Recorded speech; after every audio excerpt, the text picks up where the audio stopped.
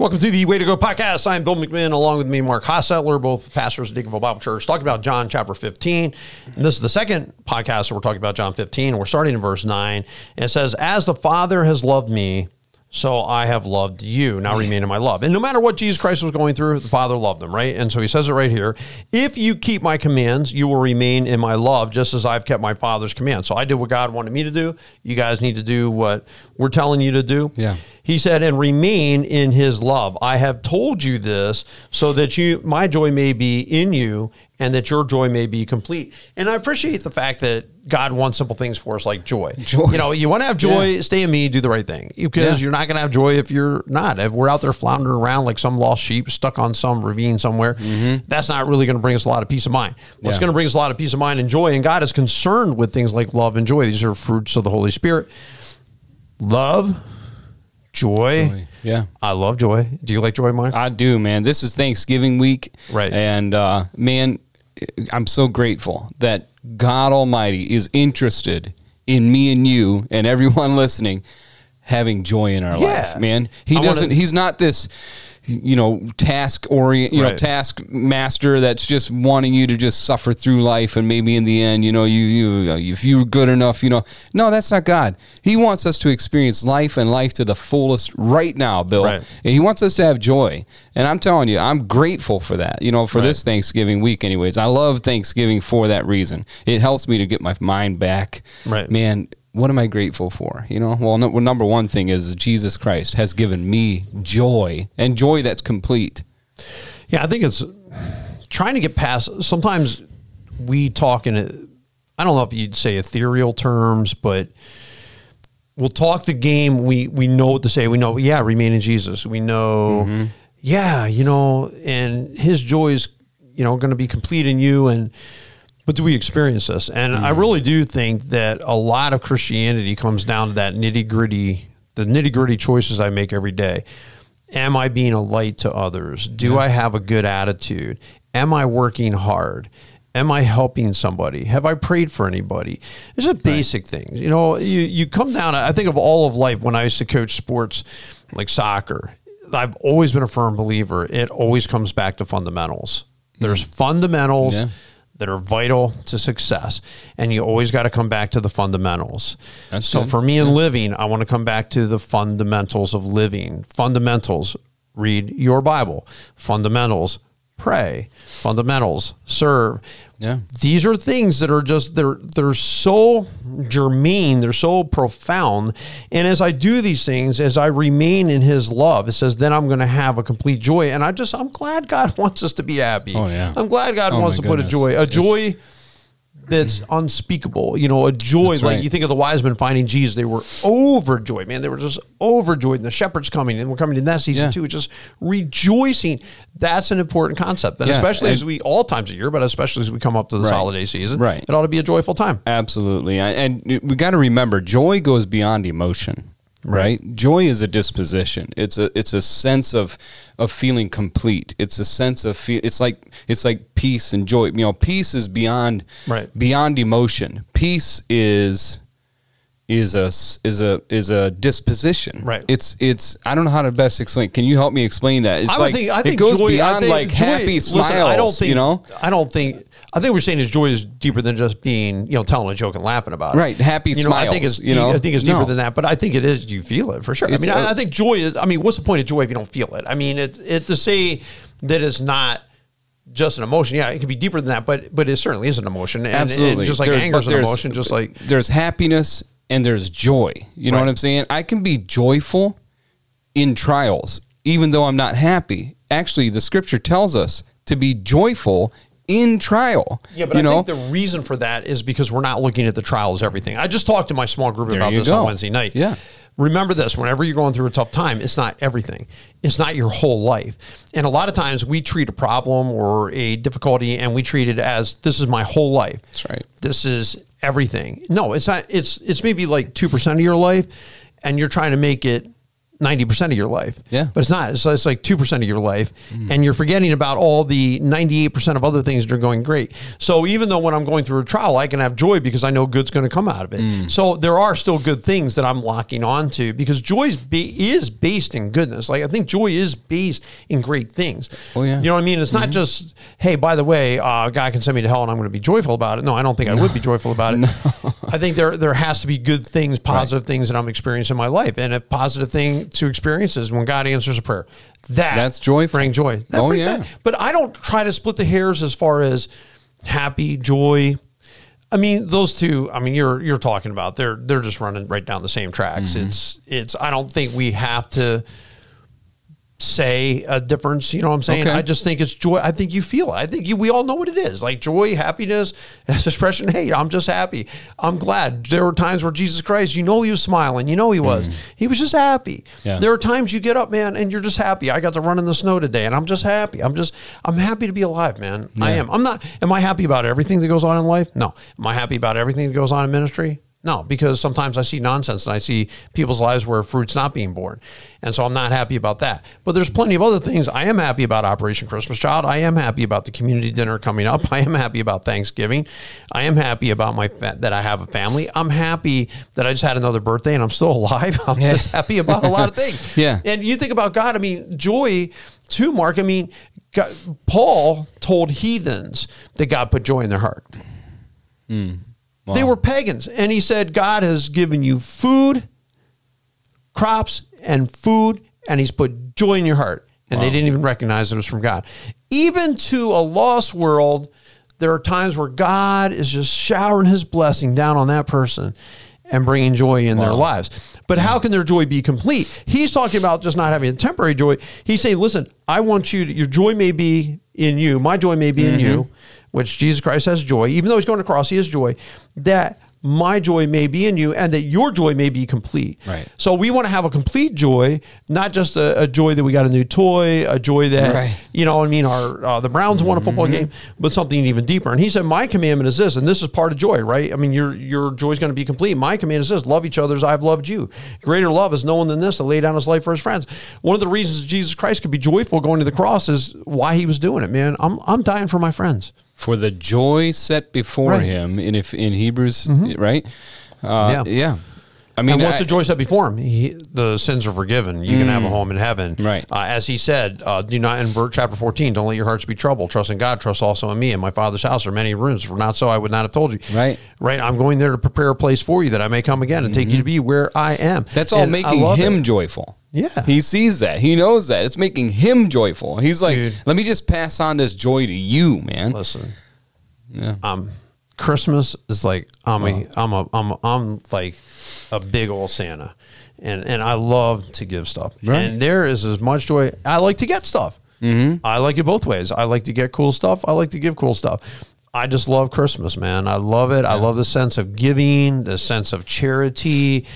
It brings a lot of joy to your heart to know you're doing something for someone else. Absolutely. So the Operation Christmas Child that just happened, 500 and how many boxes? 61. 561 boxes. Think about this. This isn't 561 boxes. This is 561 children for the joy set before us, right? Right. So we're doing this. I'm packing those boxes. My boys packed boxes.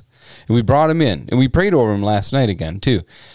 For the 2 to 4 year old groups, boy and girl, for this boy and girl, man, just to be overjoyed. When they open up that box, they see those presents, man. Think about the lasting joy. That we roll this announcement picture.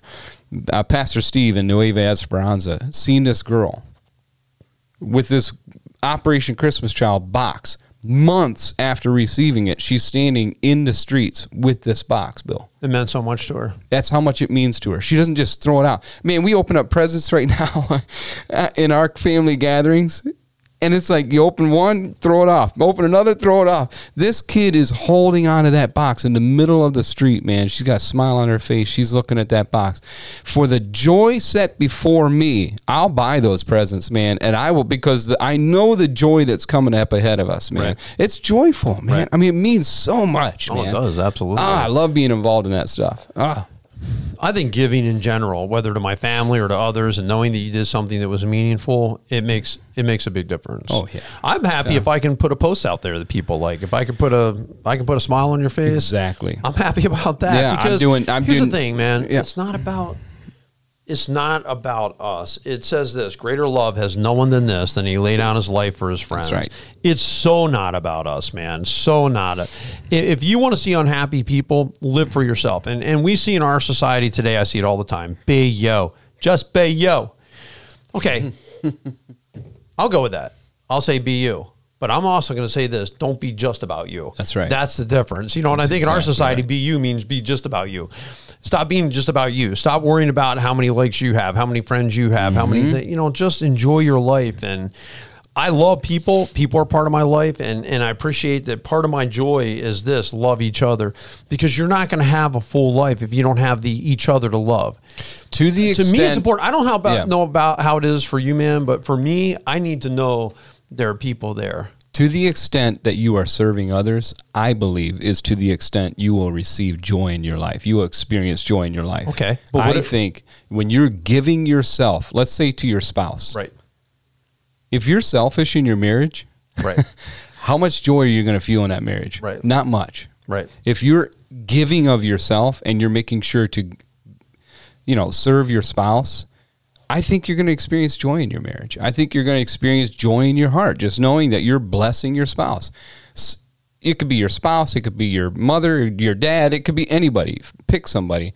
Serve them and watch your joy increase. I serve my wife, Mark, by making her laugh. Yeah. That's my biggest contribution, is all the little and you do good at that. All the little antics I do all the time to put a smile on her face. But listen, marriage is it's a joint thing, and we got to work together at all these kind of things. But I still think you mentioned service. So we talked about that, and I agree, serving. But when you love each other, man, love each other, part of that has got to be friendship. Like, I think there's joy in friendship. There's joy in relationships. Yeah. There are people that I'm connected with, some from this state, some from other countries.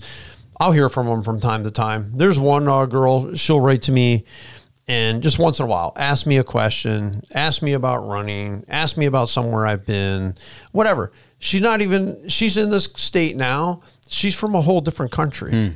And she tells me about some of these things. Like, I came from a city of, X number of million of people. And I just enjoy hearing, like, she's somebody like my kid's age. I'm glad she writes. I'm glad that she checks in once in a while and says, hey, what's going on? Or how about this? Or what do you think about this? Or have you considered this? And I'm going to, next time she writes, I'm going to actually ask her name, because all I know is her handle from it. I'm like, I feel stupid calling you that. So I'm like, I really don't even know what your name is. But we converse every few weeks. I like that in life. Like, I like in life that there's people that you're connected with, or there's people you do things with. There's people that might want to hike with you. There's people that you come to church and do Bible studies with. That means a lot to me. Talking to you means a lot to me. I think of our secretary, I think of my family. Right. To me, because I'm so social, like, I relate to this, because I'm a super, even though, like, when I got work to do, I might seem like, no, I'm pretty focused. I do want to get my work done. I'm not just out flitting around the office all day. Yeah. But on the other hand, people motivate me. People inspire me. I think part of my joy is that loving others. And to that point that he says, you love people enough that you lay down your life for them. Oh man, this is God demonstrate his love toward us, in that while we were still sinning, Jesus died for us. Jesus is the one that we will not find greater love in this world aside from Jesus. Right. Nobody. I've experienced a love that goes beyond my expression. I can't express to you the love intellectually that I feel. All I can do is invite you to experience it experientially. Right. That's it, because I'm telling you, it's a greater love than I've ever experienced before. But we can talk all about the love of Jesus Christ that he has for me personally, but if I don't love other people, they're not going to know it. And I understand the love of God through the people of God too. That's good. Right? I like that. Isn't that true? Mm-hmm. I mean, you experience it knowing people care about you, knowing people are praying for you. And a lot of times, like, I don't hang on praise. You know what I'm saying? Like, I don't. Right. I appreciate it, But I do appreciate it. Like, I appreciate it. I don't sit there and dwell on it all day.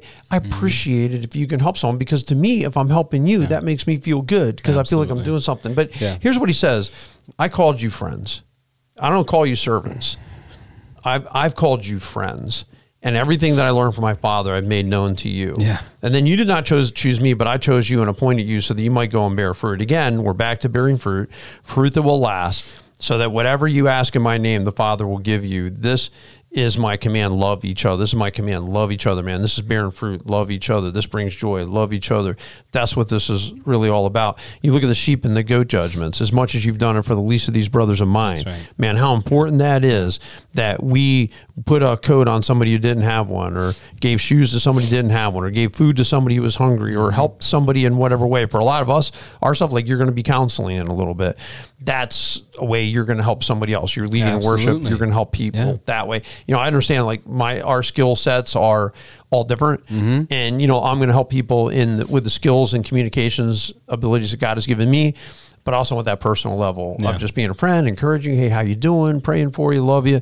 Even if it's just sending a text to somebody sometimes and saying, hey, whatever happened? You know, I heard you had COVID, or, you know, I'm praying for you. I was concerned about you.